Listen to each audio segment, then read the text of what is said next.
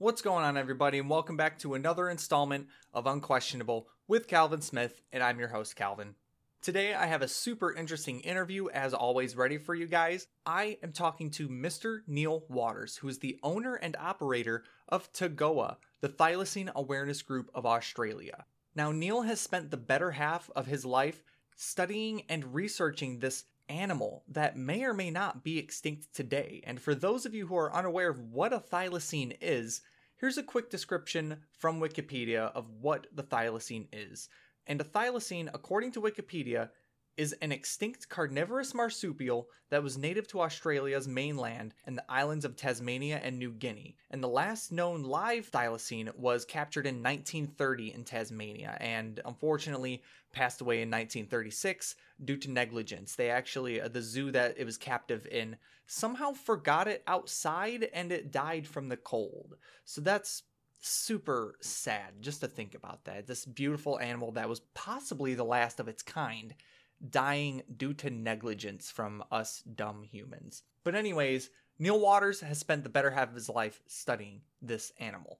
And we discuss in depth in this episode why he thinks the thylacine is real and why it still exists in Australia. So we're going to cover some of that evidence and anecdotal evidence in this episode. Now, I do have to preface that I did mention a video that I started watching just before mine and Neil's call, and it described a Mexican guy in Mexico who supposedly found a thylacine in Mexico.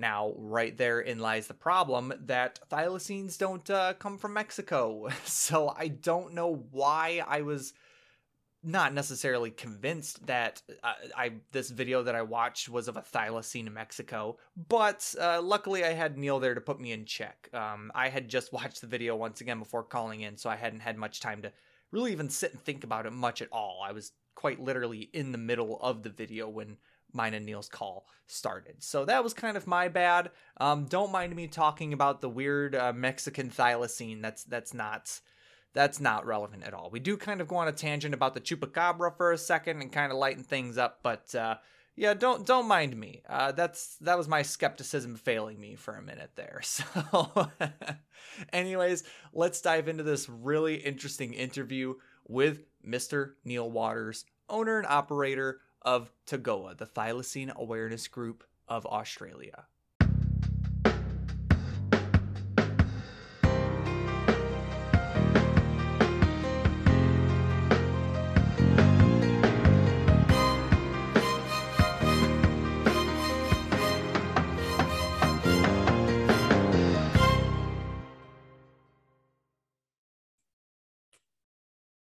All right, guys, we're back with Unquestionable, and today I'm joined by a super special guest. I'm really interested about the things we're going to talk about today. I'm joined by Mr. Neil Waters of the Thylacine Awareness Group of Australia. So welcome, Neil. Cheers. Thanks for having me. Absolutely. So as we were kind of talking before we started recording, I've been super interested in the possibility ever since I was a kid of the thylacine still being an existing creature that is still roaming around the world. But before we get too deep into, the evidence available for that, can you maybe let the audience know a little bit about the thylacine and what a thylacine is? Because I'm assuming there's probably a couple people who are listening probably have no idea what we're even talking about. Yeah, okay. Well, it's more commonly known as a Tasmanian tiger because in recent history, it was known to exist in Tasmania because when the white settlers came here in the early 1800s, they started to see them. And before too long, they discovered that they may be a threat to their sheep. So, the shepherds and stuff. So they started persecuting them. But it's a really unusual animal. It's a marsupial. So it's got a pouch like a kangaroo, but it's got a backward facing pouch. Like a wombat, so the young go in from the rear because it's a four-legged creature. It's a unusual looking thing in the sense that it looks like a dog, and it's kind of evolved to fill that niche of a wolf. But it sort of acts like a cat in its behavior to a degree, the way it hunts and things, and it runs like a horse. So it's a real peculiar beast. They've got stripes along the rear of the rump that seem to appear in the tail on some individuals. They're not terribly huge, but the males can get to a reasonable size. We've got sightings of them being as big as an Alsatian or bigger than a greyhound. So the males can get to a reasonable size. Females are a little bit smaller. She has up to 4 young, and when she has a litter, they call them pups, but I tend to call them joeys because that's what we call marsupial right. Kangaroos. So I call them joeys, but some people call them pups. It doesn't really matter. And they only breed every couple of years. I don't think they breed annually. I think they're quite slow growing and a slow breeder. And the young will stay with mum till they're, quite adolescent. So they're almost not fully grown, but they're at a reasonable size when they finally leave mum. Gotcha. They prey on other marsupials, birds, lizards, all sorts of things. They do take sheep occasionally, but they're primarily, going to go for their native food, I think. Gotcha. So they were never and still aren't a danger to humans, right? Well, there's a bit of conjecture about that. There's no actual stories, as far as I'm aware, of people being attacked by them. I'm sure if you went near a lair and it had some joeys in there, you might end up in a bit of strife. They are very curious. They're known to stalk people and follow them. The first sighting I had, I was stalked, and it scared the crap out of me, to be honest. But it wasn't that big an animal, so I don't think I was ever in any real danger. But I think they're very curious because they're the apex predator, and when someone bigger than them is cruising around, they sort of want to know who's in their zone, I guess. Yeah. So they come in for a look, and they will follow you. There's quite a few records of them following people. Gotcha. Yeah, that's pretty good description there. So I'm curious because you kind of when you speak about the thylacine, you speak about it as if it's alive today. So I guess in short, why are we even having this conversation? Why why do you think that the thylacine is still alive today as opposed to being extinct? And I think it was the 1930s is when it was declared an extinct species. Now, the last captive animal died in 1936, but they were actually declared extinct in 1986. Okay. So it has to be missing for 50 years before that can happen. Gotcha. On a world standard. I guess I've seen 3. Okay. The third one I saw was quite recently in March last year, and it was just under the headlights. But I've seen a lot of animals under the headlights in Tasmania and on the mainland. And this thing had eyes like golden coloured diamonds. They were the sparkliest eyes I've ever seen under headlight ever. And you see a lot of animals in Tasmania. There are literally millions of animals on the roads at night in Tassie. There's a lot of roadkill. Right. But the reason why we're having this conversation, I guess, is because of this stuff and governments wanting to make lots of this, and wildlife and conservation often gets in the way, I'm afraid. Yeah. And it would be a fool to say that this hasn't had an influence on its extinction declaration and the agenda of forestries in Tasmania in particular.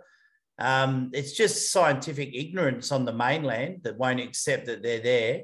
There has been a couple that were found in caves in the 1960s on the Nullarbor in South Australia and Western Australia that were so fresh that they had black goo under them from decomposing and maggot casings next to them. But the scientists did some radiocarbon testing, and they were at least 2,000 years old, with maggot casings next to them.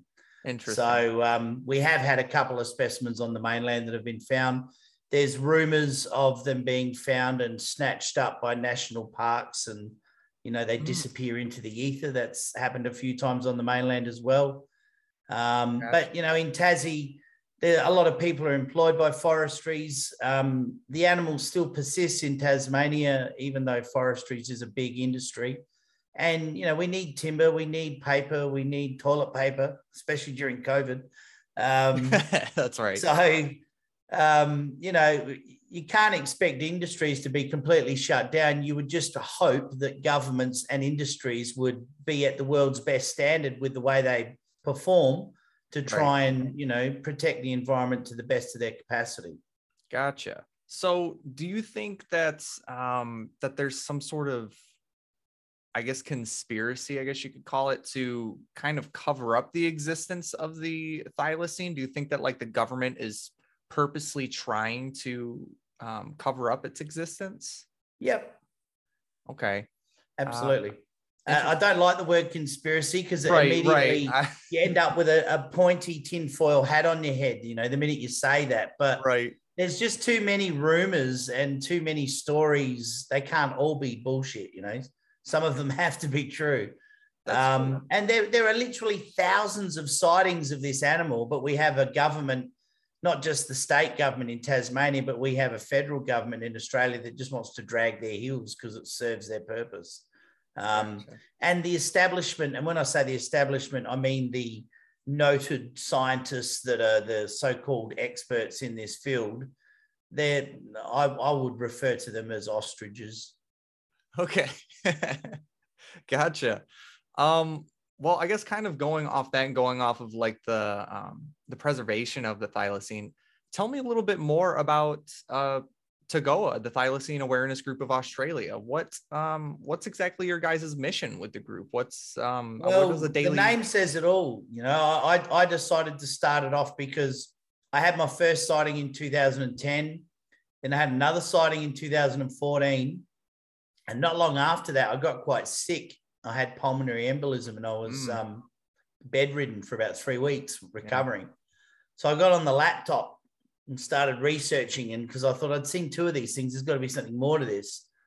Got on Facebook, found a couple of groups, made myself unpopular because of my strong beliefs of what I'd seen. And I'd also found some prints as well just after I had the second sighting. And it slowly but surely led to me starting my own Facebook group, I suppose. So I had a forum, and my original idea was to give witnesses somewhere to come forward with their information without being mocked or ridiculed by narrow-minded twits. And I caused a lot of arguments. I had a lot of arguments online in the early days. I try not to argue with people so much. Sure. I was adamant that I could convince everyone that I was right and they should follow me. Well, that doesn't work in life. And you've just got to let people come at their own pace and believe what they want to believe. And that's just a fact of life with anything, really. So I started the group in November 2014, and the whole idea was to raise awareness, because what triggered it was I went to the South Australian Museum because I'm originally from Adelaide in South Australia. And I just casually went into the information section where they answer a lot of public questions and you can bring in bugs and stuff to get identified. And I just sort of said to the fella behind the counter, I said, do you get any thylacine sightings reported to you? And he said, just wait here for a sec. He went out the back and he opened up this filing cabinet. He came out with this folder about, this thick, probably 4 inches thick, and opened it up on the bench and just started going through them and showing them all to me. And there was not hundreds, but there was over 100. And there was dozens of these sightings in there. And I just sort of said to him, I said, do you investigate this stuff? And he said, no, we haven't got the time or resources for that. We just write it down, put it in here and shove it in the filing cabinet. And so I said, any chance I could get a copy? And he said, yeah, sure. So I raced off to Office Supply shop down the road, and I bought myself a little portable scanner that you put a couple of AA batteries in and just drag it over a document. The next day I went straight in there after work and I scanned all these documents thinking that they were going to put them away and lock them away and I'll never get to see them again. I ended up with this whole big file of all these sightings, and some of them were quite old, some of them were reasonably recent, and there was phone numbers in there. So I started ringing people up and they were like, oh God, that was years ago, and I said, would you have a chat to me about it? And they said, sure. So I started meeting people and getting their stories, and I was just blown away, all this information. And I had no idea that they were in South Australia up until, the middle of 2014. So once I got all these sightings and started to realize the areas where they were occurring, I thought, well, no one else is investigating it. I've got all this info. I might as well investigate it. And that was where the obsession began, I guess. Gotcha. Yeah. I mean, that's fair. I mean, if I was in the same boat as you, a couple of years ago, I was kind of down a little bit of the same type of rabbit hole to where I was really into just investigating extinct or supposedly extinct species and, looking at like cryptids and stuff. Yep. And I kind of fell down a rabbit hole of investigating this stuff. So I would be in the same boat as you. If I came across a file, my pain. Yeah, exactly. I would do the exact same thing. And like I said before we started recording, I have been interested in the thylacine for years. I remember, I think it was like middle schools when I first saw like the video of the thylacine in the zoo, and when it was opening its jaw and seeing, do their jaws dislocate? Because I mean, they're able to from the videos. No, they've got 120-degree gape though, so wow, it's almost a flip top head. That's but crazy. If you ask a scientist, they'll tell you that they didn't have very strong jaws and they only ate little animals. I don't know, because just by looking at the videos, that looks like a pretty scary looking mouth when it. It's designed to bite a kangaroo or a wombat on the neck. And if you have a look at a wombat, they virtually don't have a neck. They're just all muscle and fat, and they're stocky as. So something that's got a jaw that opens that wide clearly has got the capacity to bite something reasonably large. Yeah. And if it's a reasonably large animal, then you kind of naturally assume that it's going to have a pretty powerful bite. Yeah, that's fair. So what kind of, did the Tasmanian tigers, did they have any predators themselves besides humans, like any natural predators out in the wild? Some of the indigenous folks in Tasmania did actually hunt them and eat them. I think there was about 5 or 6 language groups or different tribes, to use the politically incorrect word, but we call indigenous folks, Aboriginal people in Australia, they have different language groups, so they speak different languages. But yeah, some of them did hunt them and some of them did revere them. So they didn't all hunt them. There is another predator in Australia that's also rumoured to extinct, that a scientist will tell you has been extinct for 10,000 years, and that's a marsupial lion, Thylacines carnifex, and that's a semi-arboreal animal as well. And they're rumoured, there's a lot of sightings in Australia still of these animals. That's the animal behind the dreaded drop bear stories. Have you heard about the drop bears? It sounds familiar. It's ringing a bell, but people make a lot of jokes about koalas as being the drop bear, and they Photoshop koalas and put big fangs in their mouth. Yeah. The drop bear season, and a lot of people think it's a real thing. Well, originally the drop bear story came from the 1800s, with people sighting a bear-like animal with big nasty teeth that was in trees, that did jump out and did scare the crap out of people. And it's quite reasonable to assume that with hundreds of these sightings over the years, there's got to be something in it, just like mainland thylacines. And, there's quite a few scientists that have mentioned these Thylacines historically as well as being very much a part of the Australian fauna. In the 1920s, they were mentioned in Australian fauna records as a living animal, but no one had managed to capture one. And that was in Queensland. So yeah, they would definitely prey on thylacines because they're that little niche above the thylacines. Right. But again, we're getting into the obscure, no one's found a dead one, so they can't possibly exist realm, you see. Yeah, that's fair. Yeah. So kind of going on, I've noticed a couple times, when you've mentioned the scientists, you've put quotation marks around them. So for those of you who may not be listening, he's throwing those quotation marks. So what makes you throw those quotation marks around the scientists? Are you personally sending off data to labs, or I do send off scat samples to get tested for DNA when I get a real fresh one. Gotcha. We did have a hit once with a scat sample, but the reason why I use the quotation marks is because Basically, the science officially controls the narrative. Okay. Now, if you're a scientist, you're meant to be open to the evidence that's presented.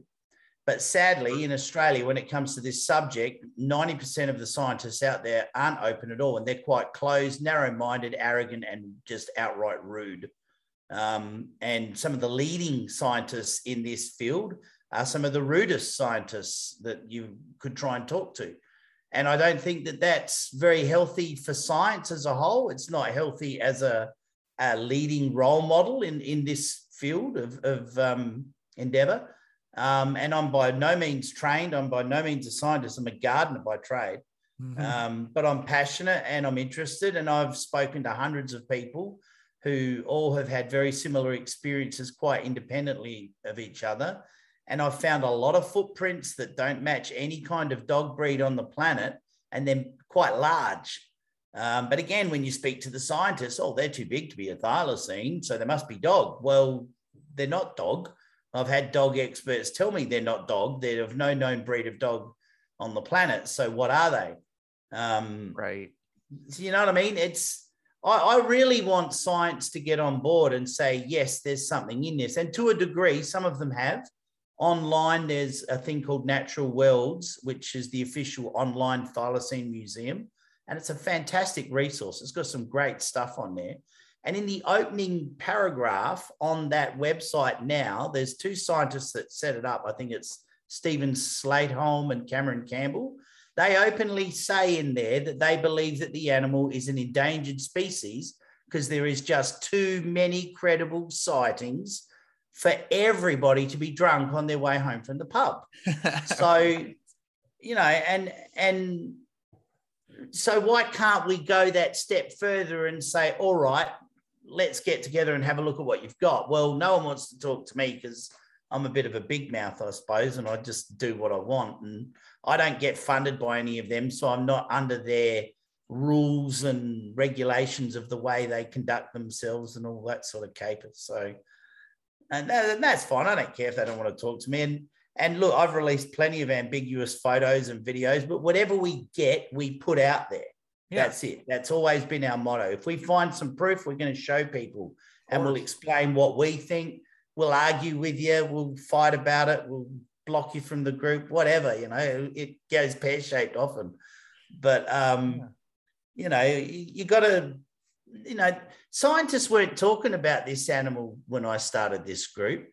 And to a degree, I'll take a little bit of a claim of fame on that one because we've raised the awareness. We've stirred the pot and, you know, they're actually talking about it now. And, you know, unofficially in Tasmania, they're looking for it. They haven't announced it, but I know they're looking for it. University of Tasmania they're doing a fauna survey in the southwest of Tassie. Really? But they're not looking for paddy melons, I can tell you. Yeah. That's interesting. You know, it's funny because it seems like we're both kind of in the same boat, but in different kind of realms. So, you know, in this podcast, I investigate, you know, alternative history and being able to question the modern narrative of history. And, good on you. I feel like you're kind of in that same boat, but except you're questioning the thylacine and, you know, the science behind the thylacine. And, you know, the same thing with, you know, just spreading the word, being able to say that you don't know. You know, these scientists seem like they're very confident that the creature doesn't exist, but, you know, it's more so an I don't know question to me, because I've seen personally a lot of very convincing photos from yourself and from others, and videos as well. The only thing that I've really seen that's kind of thrown me off about a lot of thylacine photos and videos that I've seen, not necessarily from you, but just from what I've seen on, you know, the internet. Yes, it's all right. My dog's getting a bit uppity. That talkative dog. Yeah. So what I've noticed is a lot of critics out there are criticizing the photos and videos, and they're looking at the heels of the animals. And they're saying that, you know, a lot of these videos, the back heel of the animal is too high to be a thylacine in a lot of these cases. And they equate them to being like a dog or, you know, like a German Shepherd or a fox or something. But I've seen quite a few videos that show the short heel. In fact, just before you called in, I was watching a video of a very convincing video of a thylacine. Which one was that? I don't remember the channel. Oh shoot, I closed out of it. But it was some guy, he was like a Mexican guy. He claimed to have been in some zoo, abandoned zoo, and he was wandering around there. That's Photoshop. Is it? You know, it was convincing, and I was watching a couple things about it, and I wasn't sure about it. It's I'm a like, real that looks thylacine. pretty damn it's real. just not in Mexico. That's all. You know what? That's fair. Why didn't I think about that? It's from fucking Mexico, guys. Don't listen to what I say. Jesus Christ. So look, I'll just edit that whole part out. I just sound like an idiot. No, I'm kidding. Never say never. Hey, that's never one say thing never. I learned through all of this is never ever tell people what they're telling you is bullshit and wrong. There never. You go. Just listen to what they say, take it on board. The more far out it is, usually the more true it becomes. Yeah. So. Yeah. I mean, why did I, that's the thing is it's you guys who's listening. It is 7 o'clock in the morning where I'm at. Neil's nice and awake at 11:30 at night over there, but oh my gosh, what am I thinking? Yeah, that's Mexico. But I mean, hey, what if it was a chupacabra or something? I don't know. But yeah, look, chupacabra is a real thing, but it's not a thylacine. That would be a plot twist. If it's not a I don't know what it is. It's a weird looking thing. I've seen some great videos and photos of a dead one. Really, it's got these two weird round things on its butt. It's like you plug it into something almost. It's really weird. It's like a little robot. I've seen some great. I remember looking at chupacabra videos. Probably just before I started the group. Actually, it was back in my early days of YouTubing and looking at weird stuff, I guess.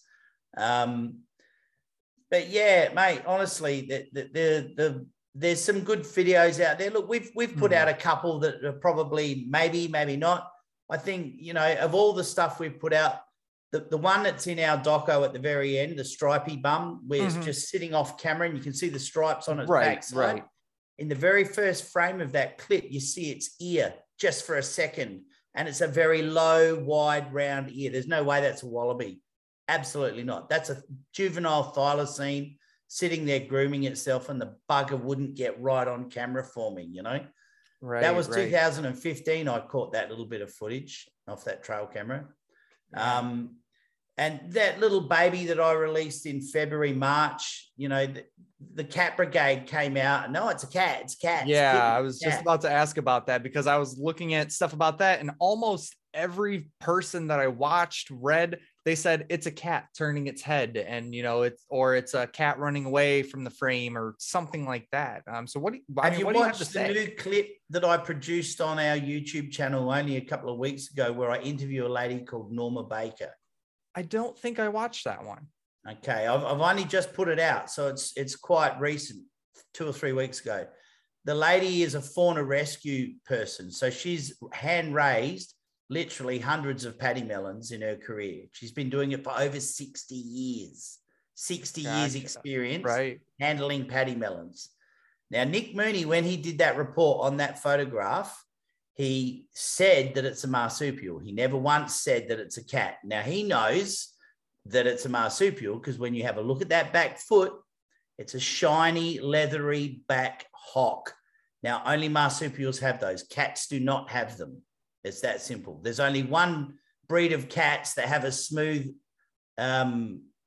rear foot, a hock, but they don't have any hair. They're bald. And I think they're from Mexico, actually.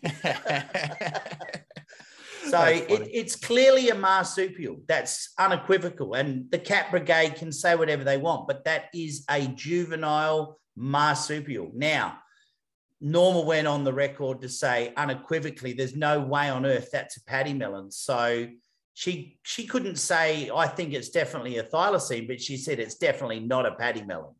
So it isn't a quoll because it doesn't have spots, and the tail and everything's wrong for it to be a quoll anyway. It's definitely not a devil. It's not a rat. It's not a bandicoot. It's not a wombat. It's not any other kind of four-legged marsupial. So if it's not a thylacine, but it's a marsupial, what is it? We're running out of options. Right. When I did that video walking down the street, all happy with a can of beer, celebrating because I knew we'd got something, worth getting excited about. Mhm. I did say quite clearly the mother and the father are ambiguous, but the baby is bang on the money. Now, what the hell is a baby predator doing hanging out with two paddy melons? That's always been my argument. It just makes no sense. So the mother is very ambiguous, but you can quite clearly see she's got a wide head because the line of her ear is almost out to her rib cage. Now, paddy melons have a wide bum and a narrow head. So if that's an adult paddy melon, why has it got a long linear back and rib cage coming out near the ear? So the ear line it's got a broad head. There's no way that first animal is a paddy melon. Right, but, right. You know, the media had fun, and that there's a couple of twits online. I'm not going to mention their names because I'm not going to give them any free air, but there's a couple of twits on YouTube that know more than everybody.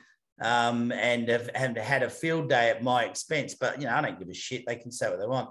Yeah. But they got so desperate. They talk about my weight and, you know, are we a hate group and all this crap. They just make up anything to get a bit of airplay, you know. Yeah, well. That is a baby thylacine. I would bet my life on it. I know that's a baby thylacine. Yes, it's not as crystal clear as we would hope because it didn't quite turn sideways. But the photo of the face from the night before isn't a quoll, isn't a devil, isn't a cat, and isn't a dog. So we're running out. And I'm positive that that's the little baby's face the night before.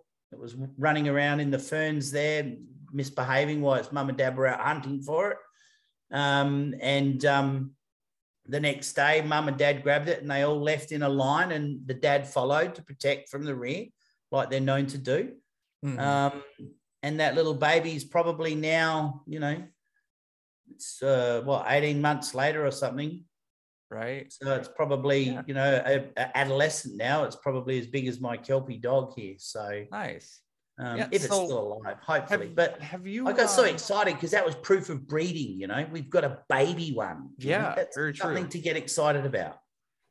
Yeah. Have you, so in the area that you got those like initial pictures that really blew up on, you know, the news around your area. I mean, I did a Google search of you, and I mean, there were quite a few news channels that were covering your photos, your videos, your YouTube video where you were celebrating. Of course, Vice even got on the train and had you on there, and, you know, you interviewed with Vice. Yeah, it's like, if it wasn't something interesting, you know, why would all these news channels be covering it if it was just a cat or something? And it was that demonstrable to just be a cat or a patamelon or something. You know, why are all these news stations so interested in it and so convinced by it? They weren't, because they hadn't seen it. I made them wait for 2 weeks. Then they kicked the shit out of me after that. That's fair. But, you know, I like I said, I don't really care what they think, because I know in my heart what I got a photo of. And I've had, you know, quite a few well-educated people have a look at it and say, no, it's definitely not a paddy melon. So, and, you know, we had a vet with 30 years experience, and he said, look, I'll give you 80% on it being a thylacine, but it's just not smiling at the camera. I want to see its face and its side, you know, with those stripes down the side. So, right. You know, better luck next time. That's all good. Yeah, that's fair. Yeah, super interesting stuff. I was drawing a blank on my question for you, but so my question would be is what can, you know, me as a normal person all the way in Michigan who's super interested in the thylacine and wants to help however I can, what can I do to help your search for the thylacine all the way in Michigan? Well, it's really simple, actually. We've just, we don't constantly, but we constantly attempt to, because I'm the one that does it, but I'm pretty busy. But we update our website quite regularly. We do have a sponsorship thing for trail cameras, so people can actually sponsor a trail camera. Costs $120 Australian a year, so it's about, you know, $2.50 a week or something. Right. Which isn't much. No, not at all. And what that does is it pays for the trail camera, it pays for the batteries, it pays for a couple of SD cards, and puts $20 petrol in my tank to drive around and do all this stuff, right? So we're not exactly making a lot of money out of it, but people can sponsor a trail camera, and then every 3-4 months when I bring in the cameras, I go through all the cards, and any good photos, good videos, I'll make a zip file and email them off to the sponsor, and they can have the joy of going through and seeing all of these really cool Australian animals firsthand. Yeah. And, we have a bit of a one-on-one banter. I'm pretty accessible. People can email me or ring me and talk to me. I make myself available as much as I can, and get to know me and get to know why I do all these crazy things. And we also have basic membership as well, because we're actually an incorporated association. Cool. And that gives them, a little sew-on patch, and they get a bumper sticker and a certificate of thanks. And, I think a basic membership's $50, and then it's $120 a year to sponsor a camera. And yeah, it's really cool. I mean, we had a couple of school teachers in America that sponsored cameras, and one in the UK as well. Nice. So then, I'd email off all these photos and stuff, and they'd go through them with the kids, and the kids are learning about native animals, and they're seeing them in the wild doing their thing. And it's really cool, because it's a good learning tool, and it's simple, and it's, not that expensive. It's reasonably cheap. Not everyone's got a lot of money these days because of, the way the world is at the moment. But, and everything on our website's there. People can download and copy any of the photos on there and use it as a reference. Well, this is what Neil thinks a Thylacines footprint looks like. So maybe this is a bit of a guide, or, there's lots of info on there. There's our YouTube channel. If people watch our YouTube clips, we make about 0.5 cent or whatever it is every time they watch a YouTube clip with advertising. So we make a little bit of money out of that, and that goes back in the kitty and helps to pay for stuff. So I've actually just ordered 15 trail cameras. A friend of mine overseas helped me out and got them on special, some really good ones. Very cool. They're on their way. Yeah, I was going to ask, one, how many trail cameras do you have out there right now? And two, have you caught anything relatively close to the clarity of the pictures from February, March of last year? Have you came across anything, I guess, bigger than those pictures? No, I haven't got anything any clearer from our trail cameras. We've got about 20, 25 cameras on the mainland that are sponsored or managed by members from the group.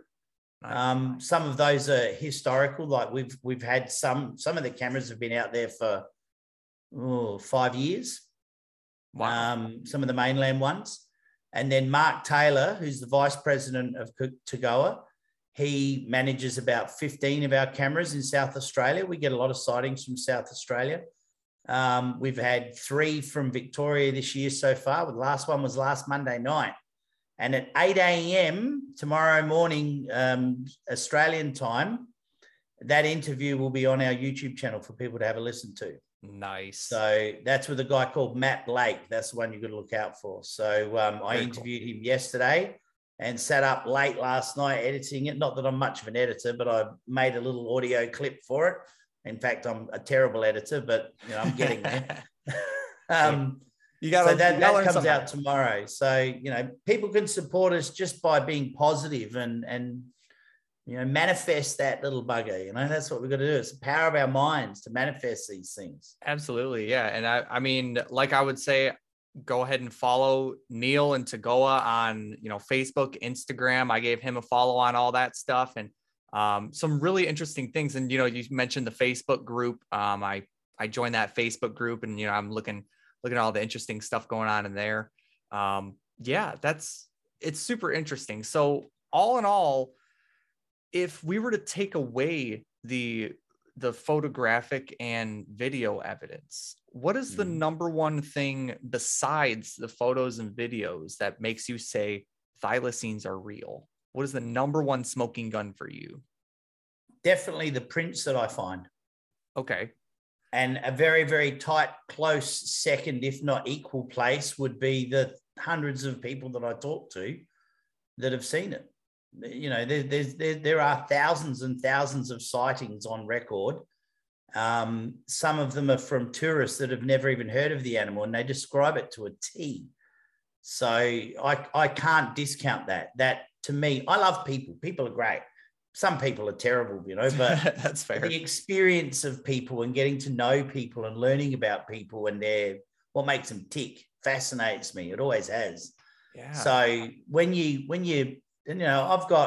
I just had a look at the group before. I've actually been banned from posting on Facebook for 6 days because of my political beliefs. Oh, come on. That's fine. Political beliefs. I've upset the cronies that run Facebook. But anyway, I just had a look at our group, and we've got 32 member requests. In those 32 members people that are trying to get in, 9 claim to have seen a thylacine. So what I do is I message them personally, welcome them to the group.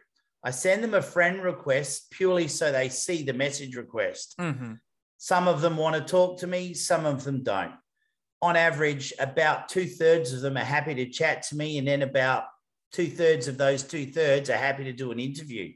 So nice. I'll get an audio recording, I'll smash it out on YouTube as soon as I can, and that just keeps the interest happening. It brings the trolls out to have another kick at Neil and a punch at Neil, and I hit block from our YouTube channel, and I don't have to read their bullshit anymore. There you go.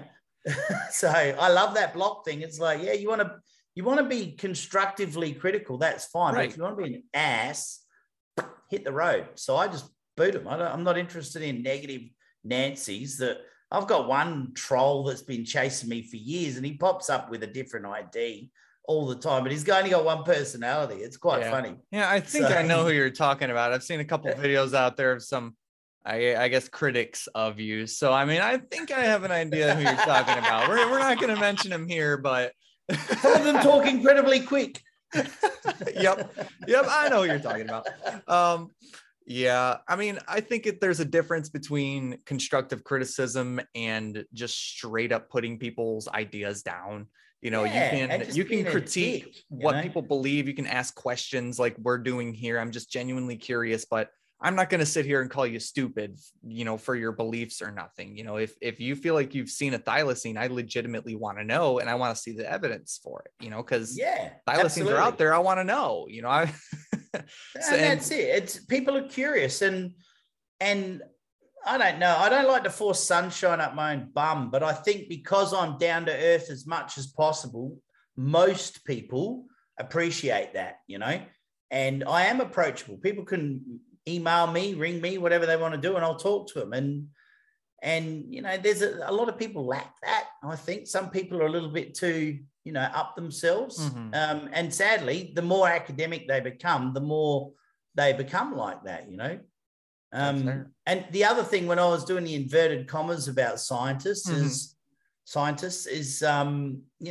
got millions of dollars to throw at trying to clone this thing, but they haven't got 5 cents to try and prove it's there, Yeah, it's always been a harsh criticism of mine, and I'll carry that one to the grave because,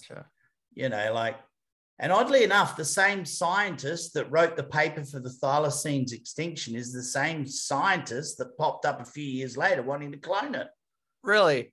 You want to talk conspiracies? There's one for you. Yeah. Are they working on cloning it right now? Is that something that's going on? There's another academic scientist that's trying to get funding to clone it, but it's one. I said to him, get your calipers out and do some real science, do some hard ass measuring, and no, you've got to bring us DNA. We need DNA. How did scientists do anything before DNA come along? Seriously, right. Calvin. It's like, how did we get here before we had DNA? Like, how did they recognize that was a giraffe without DNA, That is a fair point. Yeah, I think so. Yeah. Awesome.